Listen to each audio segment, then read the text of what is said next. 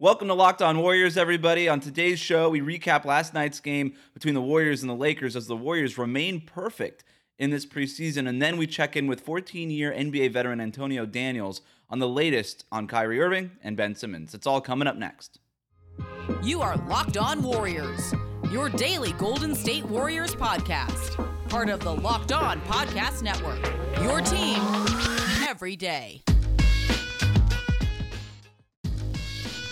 All right, a Wednesday edition of Locked On Warriors, the only podcast bringing you the latest on the Warriors every day, Monday through Friday. I'm Wes Goldberg. However you may be listening on YouTube, Odyssey, or your favorite podcast app, thank you for making Locked On Warriors your first listen every day. Later on in the show, we're going to check with NBA veteran Antonio Daniels for the latest on Kyrie Irving and Ben Simmons, because this is the biggest story that's going around in the NBA. But we start today in Los Angeles, where last night the Golden State Warriors beat the Lakers to remain a perfect 4-0 on the preseason in a game without Steph Curry and Draymond Green. Steph and Draymond both taking that game off for rest. They are expected both to be available for Friday night's preseason finale against Portland. But in Steph and Draymond's spot started Damian Lee and Juan Toscano-Anderson. So the Warriors started Jordan Poole, Damian Lee, Andrew Wiggins, Juan Toscano-Anderson, and Kevon Looney. The Lakers, meanwhile, had most of their starters. Trevor Ariza is going to be out for a couple of months with a surgery, but for the this is the first look that the Lakers or anybody got at Russell Westbrook, LeBron James, and Anthony Davis together. Now, I actually thought that the Lakers starters outplayed the Warriors starters, and that should be the case for the most part. And I don't really care about the score. The Warriors won 111-99. To me, preseason scores don't matter. It's nice that they're perfect. But the Warriors, 4-0, that's a good start, good vibes. The Lakers are 0-5. They've had a kind of jumbled preseason. I don't think that they're going to be that bad in the regular season. I don't think the Warriors are going to be that good, right? They're not going to be 82-0. They're not going to be that good in the regular season. So I don't really care about the final result so much. And the Warriors kind of blew out the Lakers in the second half. When I look at preseason games, I want to look at the first half. And there were pros and cons to the Warriors' performance in that first half. Number one, well, I'll get to the Moses Moody stuff and then the Gary Payton II stuff later on. Gary Payton II played his first game for the Warriors in this preseason. He's competing for that final 15th man roster spot. But when it came to defending the Lakers' big three, Anthony Davis playing center. They had Carmelo Anthony and Kent Bazemore rounding out that starting lineup. I thought that there were issues in guarding Anthony Davis. Anthony Davis had 20 points on 7 for 12 shooting. LeBron came out 17 points on 7 for 16 shooting, 6 rebounds, 4 assists, 3 steals, also had 6 turnovers. Russell Westbrook had 5 turnovers, but he had 10 points, 10 rebounds, 6 assists. Probably his best game in a Lakers uniform so far. And I thought that they got it out in transition. And the Warriors defended it to mixed results. I think if you're a Lakers fan this morning, despite the loss, I still think you're feeling okay. Not great, but you're feeling okay with what you saw from the Lakers. If you're a Warriors fan this morning, I think you feel a similar way about how last night went. Yeah, you won the game. Cool, we're 4-0, great. But, it's hard to draw any real conclusions from a game without Steph and Draymond. Draymond would have been the primary defender on Anthony Davis, who scored 20 points. Andrew Wiggins was there to guard LeBron James, but Steph is obviously the guy that runs that offense, and they didn't have him. And I thought just at times they looked just like they were kind of motionless, motorless, rudderless, whatever phrase you want to use on offense. But that's to be expected. Okay, so these are the things I really want to get to. Moses Moody and Gary Payton II. So in a game without Steph and Draymond, Moses Moody had an opportunity to earn his first real minutes in the first half in the preseason. Now, Moody, the rookie that they chose at 14, really strong preseason up until this point. Tuesday night, not so much. In 22 minutes, his most expansive minutes of the preseason so far, he went 0 for 7 overall, 0 for 3 from three-point range, had a couple of assists, had a rebound, had a steal, didn't turn the ball over, but was a -5 overall, got caught in transition way too many times, was not impressed with what he was able to do defensively. And leading up to the game, you had Draymond Green, Steve Kerr singing Moses Moody's praises, saying, oh, he's kind of, dealing with some of the rookie stuff, but, what he's able to do as a rookie just shows how smart he is and all these things and how great of a basketball feel he has. And look, I'm not doubting any of that stuff, but this was a rough game for him. And Steve Kerr said as much after the game, basically saying, yeah, he ran into a wall tonight. Look, that's to be expected, okay? He's a rookie.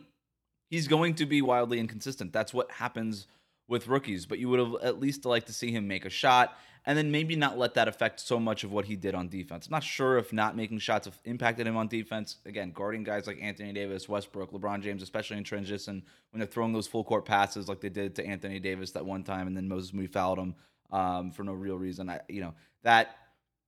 It's tough. It's tough when you're kind of getting adjusted to the NBA game, and it's one thing to do it in the preseason, another thing to do it in the regular season, but still, when you're going up against guys like Anthony Davis and LeBron, it can be very, very difficult for a rookie. So that said, wasn't Moses Moody's best game. Gary Payton II made his first appearance in the preseason. They had 12 points. Let me get the stats here. 12 points on 5 for 7 shooting, 0 for 2 from three-point range. So he missed a couple of threes. This has been the big knock on Gary Payton. This is why he's not been able to stick in the league, is because he can't make threes.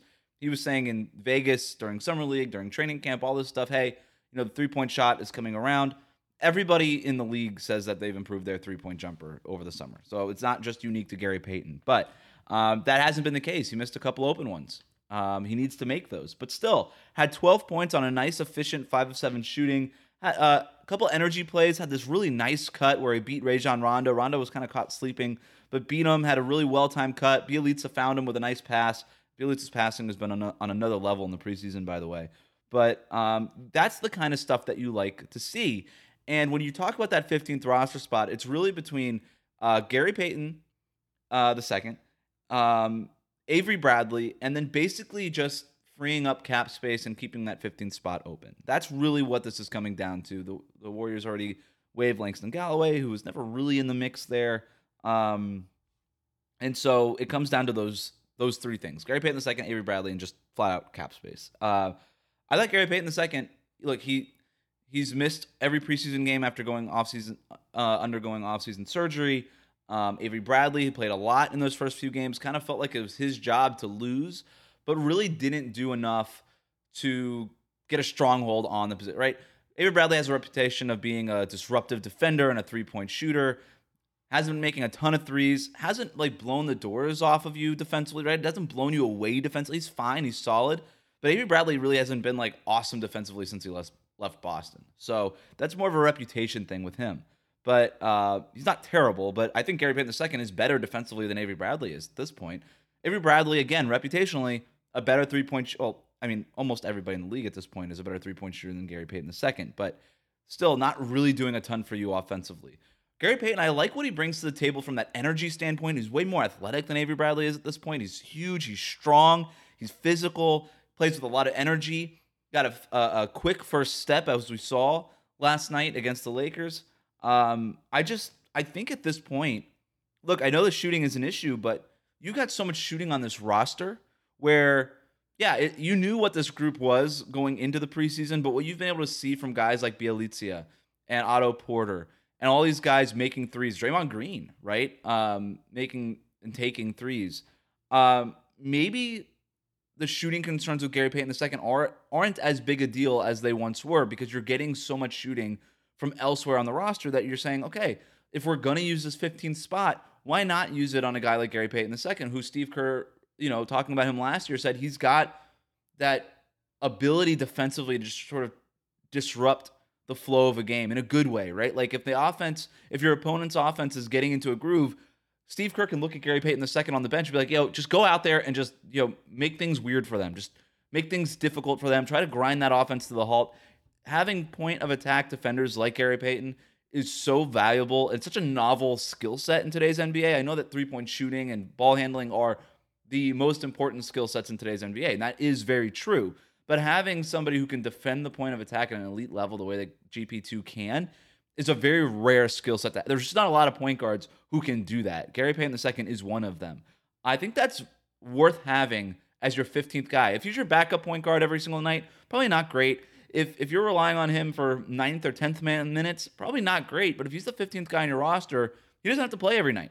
He's just sort of a situational specialist. And I think that's what you want to use those spots for when you're a team like the Warriors and you've got, a couple rookies and young guys who you're developing. You don't really want to use those last spots on developmental guys. You want to use those last spots on guys who you're like, all right, that's a utility or like a specialist type of player. There's a utility for that player, a purpose where maybe we play him once a week, once every week and a half, but at least when we put him in there, we know what we're getting. And so I think with Gary Payton II, that could be valuable. I do. It's going to come down to Friday night against Portland, the final preseason game for the Warriors. I expect Gary Payton II and Avery Bradley to get significant playing time as long as both are healthy in that game, and then for Bob Myers and Joe Lacob to come together and decide what they want to do with that 15th spot. Give it to one of them or leave it open. All right, the Kyrie Irving stuff, the Ben Simmons stuff is it's the biggest story in the NBA right now. We are launching a new initiative here on the Locked On Podcast Network called Locked On Insiders, and for the NBA side, we have Antonio Daniels. You may remember him, a 14-year NBA veteran. He's doing some work with SiriusXM, play-by-play stuff and things like that. So, or color commentary stuff, not play-by-play stuff, here and there. And we are fortunate enough to have him as part of our network now. So here is Antonio Daniels on the latest on Kyrie Irving and on Ben Simmons. It's coming up. Support for today's show comes from Sweatblock. There are a few things in life that just aren't fun to talk about, and one of them is excessive sweating. You know, when you're just sweating through your shirts for no reason, it's embarrassing. Some of you may be personally dealing with this, and I can tell you that whenever I speak in public, I can't help but sweat through my shirt. Now, listen, I know this isn't life and death, and there are much worse problems in the world, but let's be honest, in the moment, it does feel like it's a big deal. And nobody likes to pit out during an important speech, during an interview, or a first date. I'd much rather just not worry about it, and that's why I use Sweatblock antiperspirant wipes. Sweatblock is stronger and more effective than most clinical antiperspirants. You simply apply it at night before you go to bed.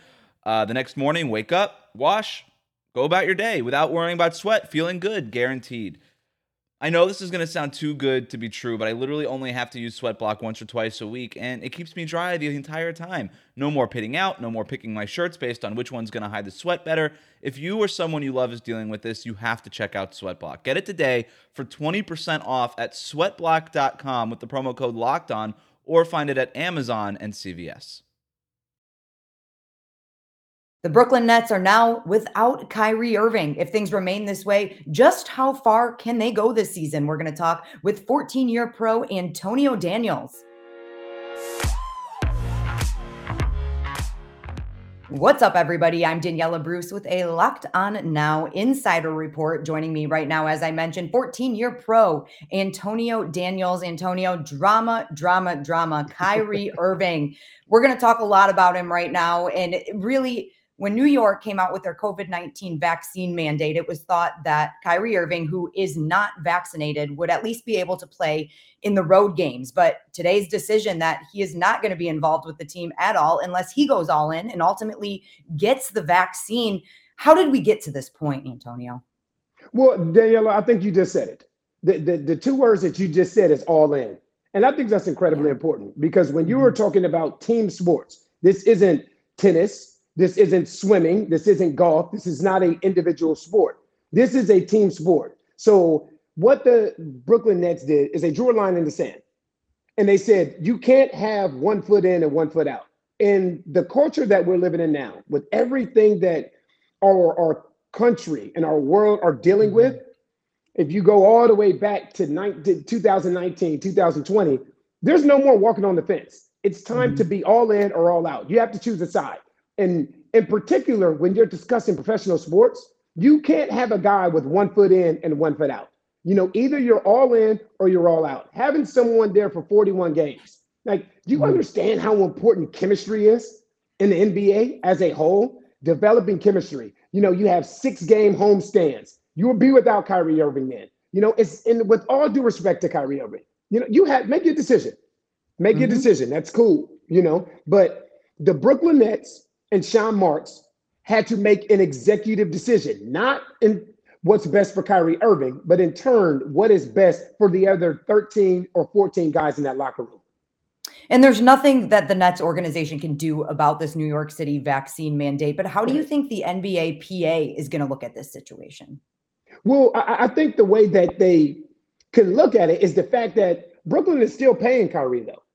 They're going to pay him for the 41 games that he would have appeared in if they were going to allow him to play. So there's not much that the Players Association can do, because the Brooklyn Nets are taking care of their side as well. It's different if they're saying, look, you can play in 41 games, but we're not going to play you and we're not going to pay you. They didn't do that. They said, listen, we're going to draw a line in the sand. We understand it's about the other guys in that locker room. We are not going to allow you to be in and out and inconsistent with your presence and your playing time. But we still are going to pay you for the 41 games that you were supposed to, or you basically had access to participate in. So there's not much that the Players Association can do about that. Do you think guys like KD and James Harden had any say in this decision? And if so, or if not, what do you think their level of communication was? Listen, and I mean this with all due respect, Daniela, it doesn't matter. Right. Honestly, it doesn't matter. In today's NBA, I understand it's more player empowered than it's ever been. But Sean Marks had to make an executive decision on what was best for the team. Whether or not KD or James Harden agreed or not. Now, listen, you guys are the stars of this team. You guys are two of the top 10 players in this league. So, yes, I will sit down with you guys. I will go over the different options. I will listen to you out of respect to your skill set, out of respect to your importance for this organization. But when it's all said and done, I have to make an executive decision. And that's what Sean Marks did. And I just mentioned two players that are definitely going to be very effective this season in Kevin Durant and James Harden. But as I mentioned in the open, just how far can the Nets go without Kyrie? I mean, let's be honest. You have two of the top 10, I'll say two of the top 7 players in the league. That's not bad. No, that's not bad. I mean, obviously with Kyrie Irving, they're a completely different basketball team. They had a legitimate big three, the best three, the top 3 one-on-one players in the league. But now you remove Kyrie Irving, you take a big hit. You take a huge hit. But with all that being said, they still got enough to get it done. You still have, to me, if I'm starting a franchise, I'm starting with Kevin Durant. One of one in the history of the sport. And then you have a James Harden, a guy, both of these guys are MVPs. James Harden has led this league in scoring, has led this league in assists, has led this league in three-pointers attempted, three-pointers made, free throws attempted. So now he just has to basically shift his role. Last year with Kyrie, he was more of a facilitator, and he allowed Kyrie to be that Robin. Now he has to be that Robin to KD's Batman. They still do have enough to get it done. It's just not going to be nearly as easy.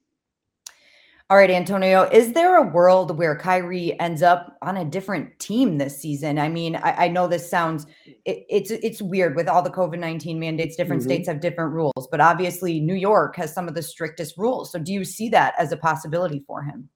You know, on our SiriusXM radio show, I suggested that a couple weeks ago. You know, the thing is, if you know he's not going to play for you and you have an opportunity to move him, why not move him? But the rumor is if you do move him, that he will retire. And again, I don't know if that's true or not, but organizations have to do what's in their best interest. That's really what this comes down to. Right now, Kyrie Irving's doing what's in his best interest. He's made a choice. And what you see in this is it's about choices and consequences, decisions and the consequences that come from those decisions that you make. So if you're Brooklyn now, understanding that Kyrie Irving has the potential to be a free agent at the end of this season, holding on to him, what does that do? If you have an opportunity to get something for him legitimately, and you know that he's going to continue to play, which I don't think any of us know. That's where the issue kind of falls here, Daniela, is we don't know what happens if Kyrie Irving is traded. So that's something that, again, that's a conversation that has to happen behind closed doors and see what comes of it. Let's talk about our friends at Built Bar. Did you know that Built Bar has a ton of delicious flavors? There's something for everybody. When you talk to a Built Bar fan, they're definitely passionate about their faves. And if you don't know the Built Bar flavors by now, well, you're missing out. They have coconut, cherry barcia, raspberry, mint brownie, double chocolate, salted caramel, strawberry, orange, cookies and cream, and German chocolate. I love all of these flavors. I always have a box or 2 or 3 or 4 of these in the refrigerator, and it's a perfect snack for me after a workout or when I'm on the go and I don't want something like chips, or I don't have, an apple or something near me. And this is great. It's a good source of protein. Check out these macros: 17 to 18 grams of protein, calories from 130 to 180, only 4 to 5 grams of sugar, only 4 to 5 grams of net carbs, amazing flavors, all tasty, all healthy. So here's the offer. Go to Built.com and use the promo code LOCKED15 to get 15% off on your order. Again, use that promo code LOCKED15 for 15% off at Built.com. Ben Simmons returning to Philadelphia. You would think this could be a messy situation in the locker room with some of his teammates, but 14-year pro Antonio Daniels thinks otherwise. Hi, everybody. I'm Daniela Bruce here with a Locked On Now Insider Report. Joining me now is 14-year pro and our NBA insider, Antonio Daniels. Antonio, let's get to it right there. I mentioned Ben Simmons and re-entering the locker room. He's back in Philadelphia now. How are his teammates going to accept him? And from your experience, what's going on in that locker room? Well, from my experience initially, I think it will be a little awkward. I think that's unavoidable. That's unavoidable because of some of the things that were said in the offseason. But I tell you what, Daniela, locker rooms are very forgiving. They're fragile and they're forgiving, both. You know, and a lot of what was said in the offseason. Now, when you have an opportunity to walk back in that locker room, look guys face to face, look guys eye to eye, and put some things behind you, guys are different. You know, I understand how we operate out in the world where it's difficult to forgive somebody and it's difficult to move on when the goal of a team is for the better good. When you are in the championship fast lane, I think that initially it may be a little awkward, but guys will actually get to that point where they'll make that call. You know, they'll make that call. They'll sit and stay after practice and have conversations, you know, humble conversations. You know what, man, I said some things about you I shouldn't have said, and I want to apologize for that. Guys can put that stuff behind them quickly and move on, get back on the floor, get back to high-fiving each other, communicating with each other, and going to win basketball games. I think when we start talking about how awkward it may feel, when it starts to go above the locker room, when it starts to go to Doc Rivers or it starts to go to Daryl Morey, that's where I think it may feel just a little bit awkward. Well, you have a player who has requested a trade out of Philadelphia and said he would not return to the team this season if he didn't get one. Fines start to pile up, and he decides that he wants to return. Now, you say you might be able to mend things with your teammates. You probably will be able to mend things with your teammates. But with all of the outside noise coming in, is this a distraction at all heading into the season? Well, you know, I think it's a distraction heading into the season, but winning cures everything. Right. It's a distraction right now because there's nothing going on right now but training camp. That's it. You know, they haven't opened up yet. But let's hypothetically say the Philadelphia 76ers get off to a 6-1 start.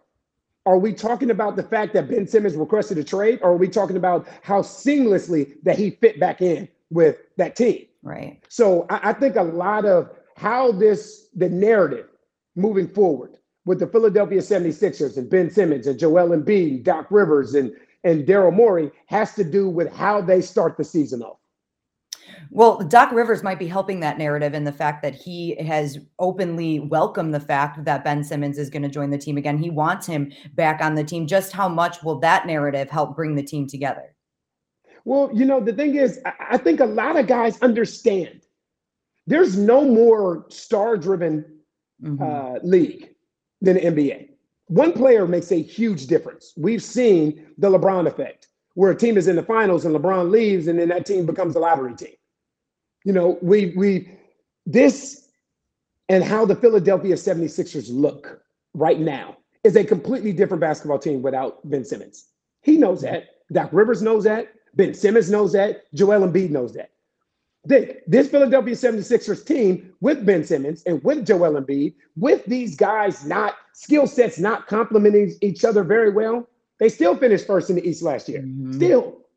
You know, it still took Atlanta 7 games to eliminate them. That's when everything started because that was an upset. No one expected that. So, you know, you realize how good that this Philadelphia 76ers basketball team can be. You eliminate Ben Simmons from the equation, they're no longer in the championship fast lane. Yeah. You add Ben Simmons back to that equation, you're in the championship fast lane. The question then becomes, Daniela, what Ben Simmons are you getting?